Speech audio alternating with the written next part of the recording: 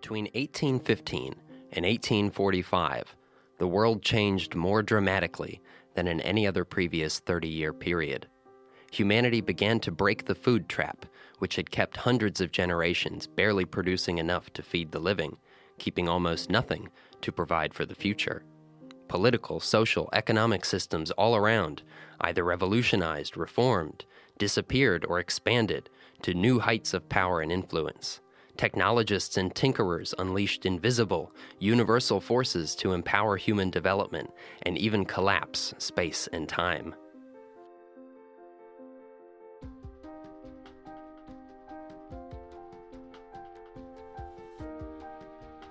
Welcome to Liberty Chronicles, a project of libertarianism.org.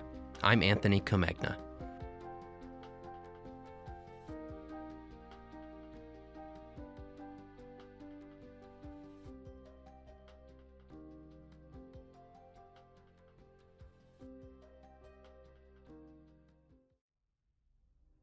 A growing number of Americans felt the early pulse of a new world developing beneath their feet and by their actions during these decades. Yet the roots of these changes ran deep in Atlantic and early modern history.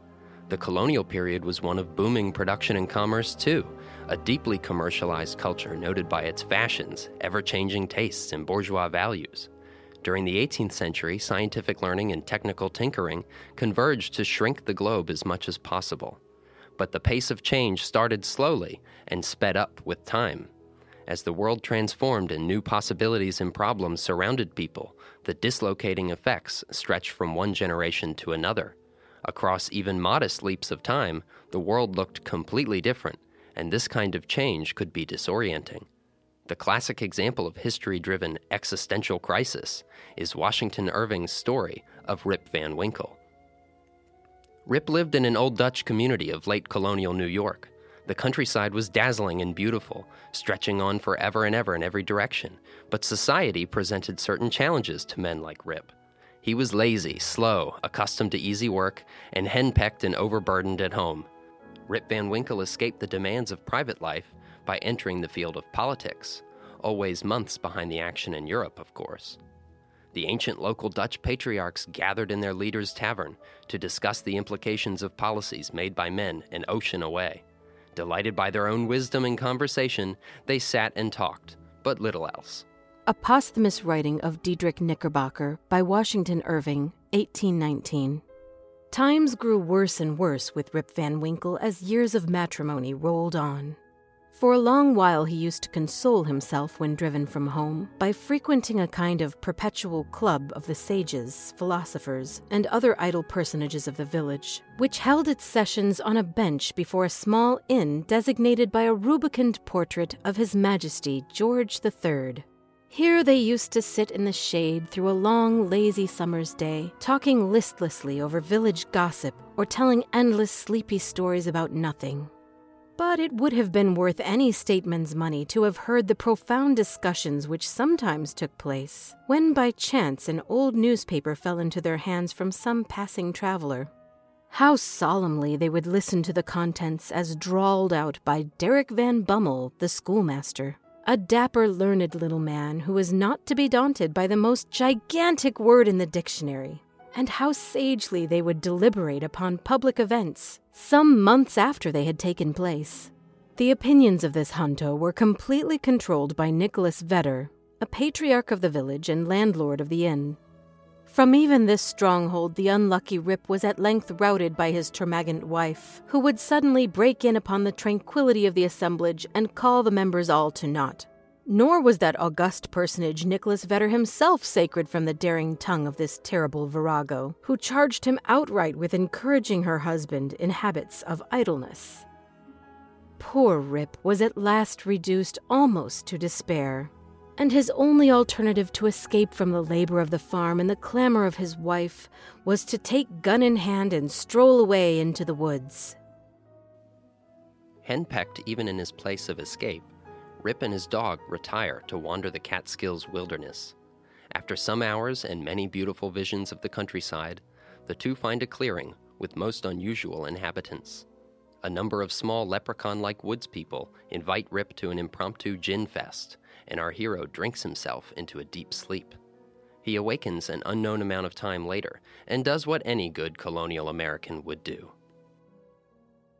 He looked round for his gun, but in place of the clean, well-oiled fowling piece, he found an old firelock lying by him, the barrel encrusted with rust, the lock falling off, and the stock worm-eaten.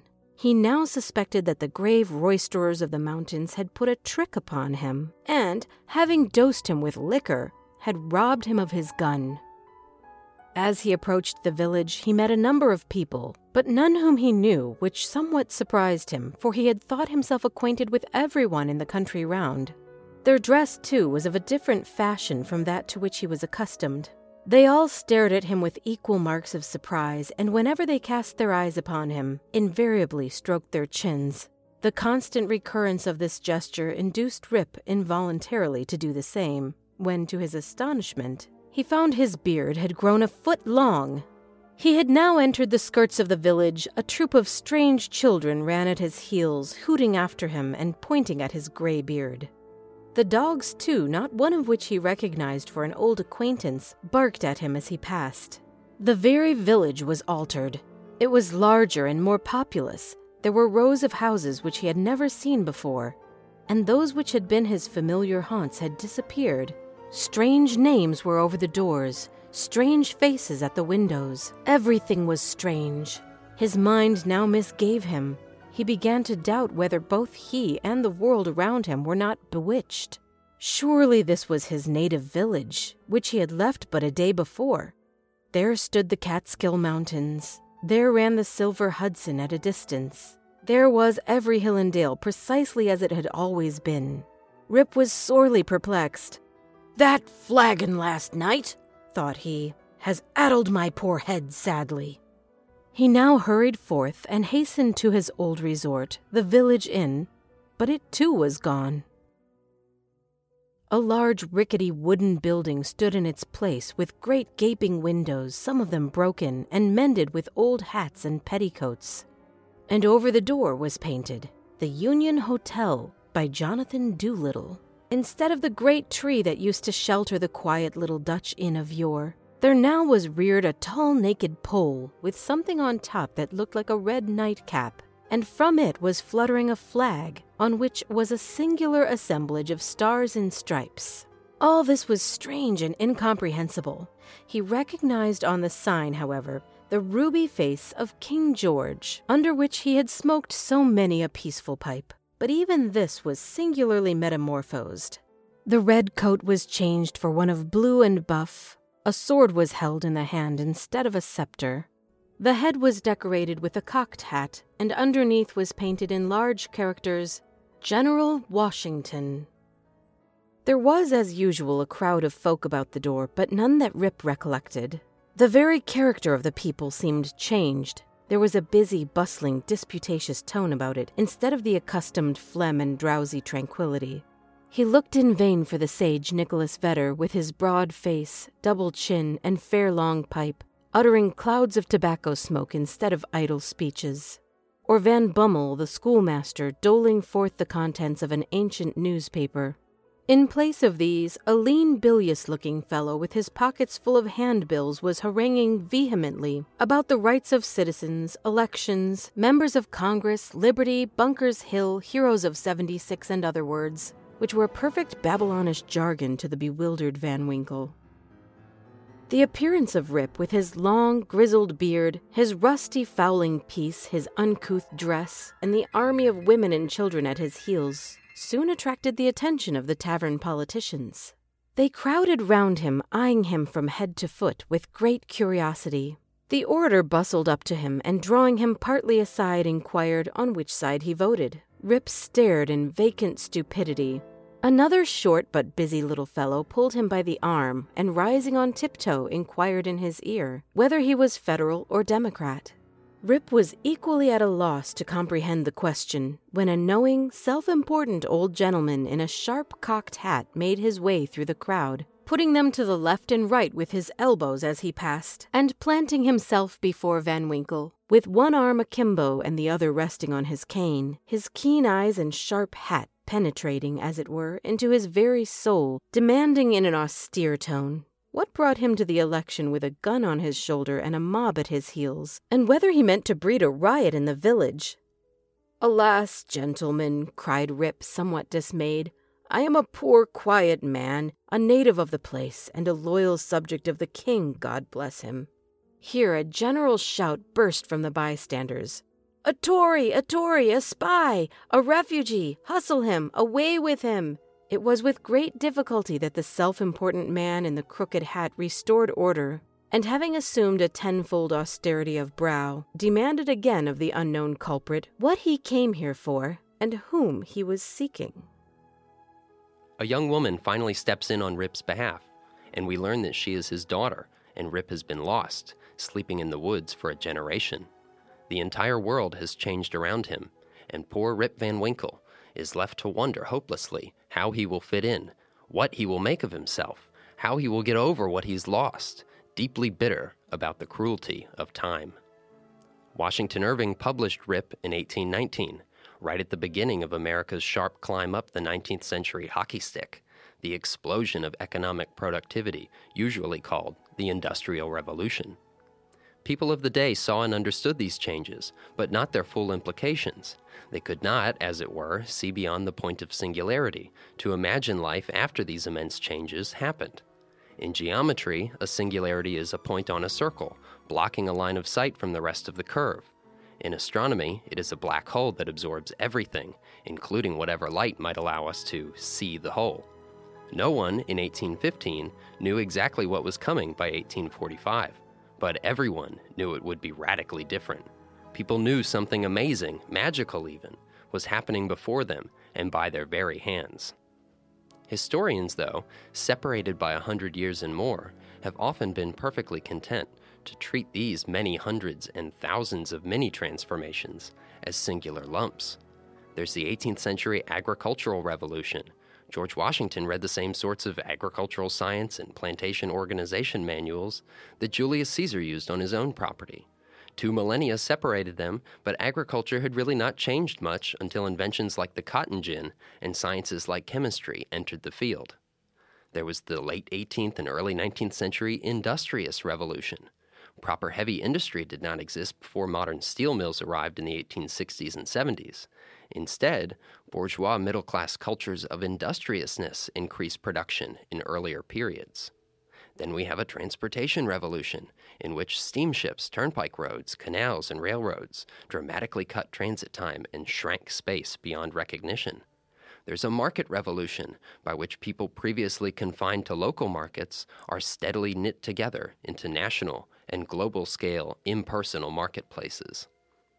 We have a communications revolution, aided by transportation and markets, but including fantastic technologies like the telegraph, collapsing time and space together in a single invention. And finally, the Industrial Revolution, with levels of capital investment far beyond the individual's capacity, marked by explosions of corporate charters, new kinds of labor, new forms of class consciousness, new politics, and staggeringly high amounts of output. One after another, these revolutions seem to absorb all events into themselves, and if the historian lets them, they easily become explanations for everything. Historians of all schools and stripes have been guilty of this sort of centralization of concepts, this constant dumping of history and human agency into the revolution garbage bins, when literally everything can be neatly and cleanly explained with reference to the gargantuan, impersonal, disembodied market revolution. We must ask, does this concept or any of the others actually help explain anything? Progressives and Marxists in the early 20th century, like Vernon Parrington, painted rather cartoonish divisions of agrarian heroes and bankster villains battling each other. They offered a rigid, wealth-based class analysis that separated everyone and everything into its proper box, specially prepared for them by impersonal economic forces, like our flurry of revolutions. During the more nationalist 1940s and 50s, the consensus school countered progressives with reference to the all-powerful data. Empirical history supposedly showed that class was insignificant, at least in America, Everyone was a solid Democrat and Republican here, either a capitalist or a capitalist in waiting, with few exceptions. Consensus school historians argued that our great revolutions pushed a democratic people inevitably toward the New Deal historians love so much. In the revisionist 1960s and 70s, the New Social History revived the role of conflict in the social sciences, and the New Left ran away with it. Historians in these generations argued that statistics must always be interpreted, and the historian's job was uncovering human stories, subcultures, gendered and racialized perspectives on the same events, and so on. If one stopped looking at the big books written by old dead white men, even just for a little while, you might just see the world differently. Today, historians have tried to synthesize these approaches to the past. They use statistics to illustrate the actions of real people. They recognize the importance of everyone, especially the marginalized, and they are careful to note the limitations of any one interpretive framework, like the market revolution. They know that no one concept can explain everything, and if it seems to, it's probably not very useful. But they still don't quite know how to present the past in a meaningful way without leaning on these big concepts as the prime movers of change. The best historians, then, are those who manage to present the past purely as the sum total of individual choices and actions. And there are many, many historians out there who basically write as individualists. They just don't know it or consciously profess it. In the modern Marxists, we can find history from below and sensitivity to the marginalized. They challenge the status quo of powerful interests. In postmodernism, we can find scholars who study the agency of all people without forcing on them an artificial class or national experience. Though they may fall into gender or race determinism from time to time, the best of these scholars show the immense complexity of individual experience. And in the great mass of centrist liberal historians today, we find dozens and hundreds, maybe thousands, of very good studies with solid methods that make clear contributions. They are best when they treat individuals, and worst when they project New Deal liberalism back into the past. The libertarian historian can corral all of these schools together, take what's most valuable from each, add that secret element of methodological individualism, and produce robust, meaningful narratives of the past. We can make space for consensus. The marketplace, after all, coordinates billions of changing preferences pretty well. We can make space for conflict. People with power tend to abuse it, and those whose liberty is violated tend to resist. We can make space for market revolutions. Something, many somethings, did dramatically change about the way people lived their lives between about 1815 and 1845. But the humble yet fundamental libertarian insight is that individual human beings with agency as such made those revolutions happen.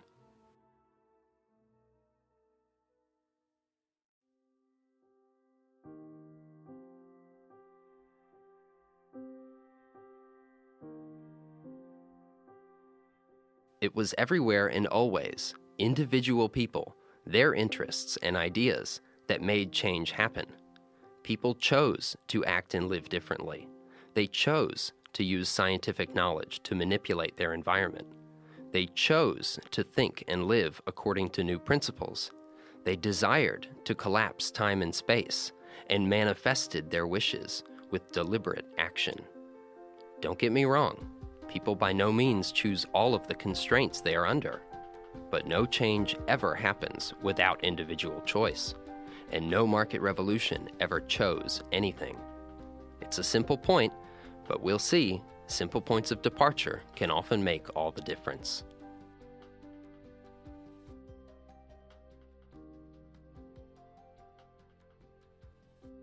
Liberty Chronicles is a project of libertarianism.org. It is produced by Tess Terrible. If you've enjoyed this episode of Liberty Chronicles, please rate, review, and subscribe to us on iTunes. For more information on Liberty Chronicles, visit libertarianism.org.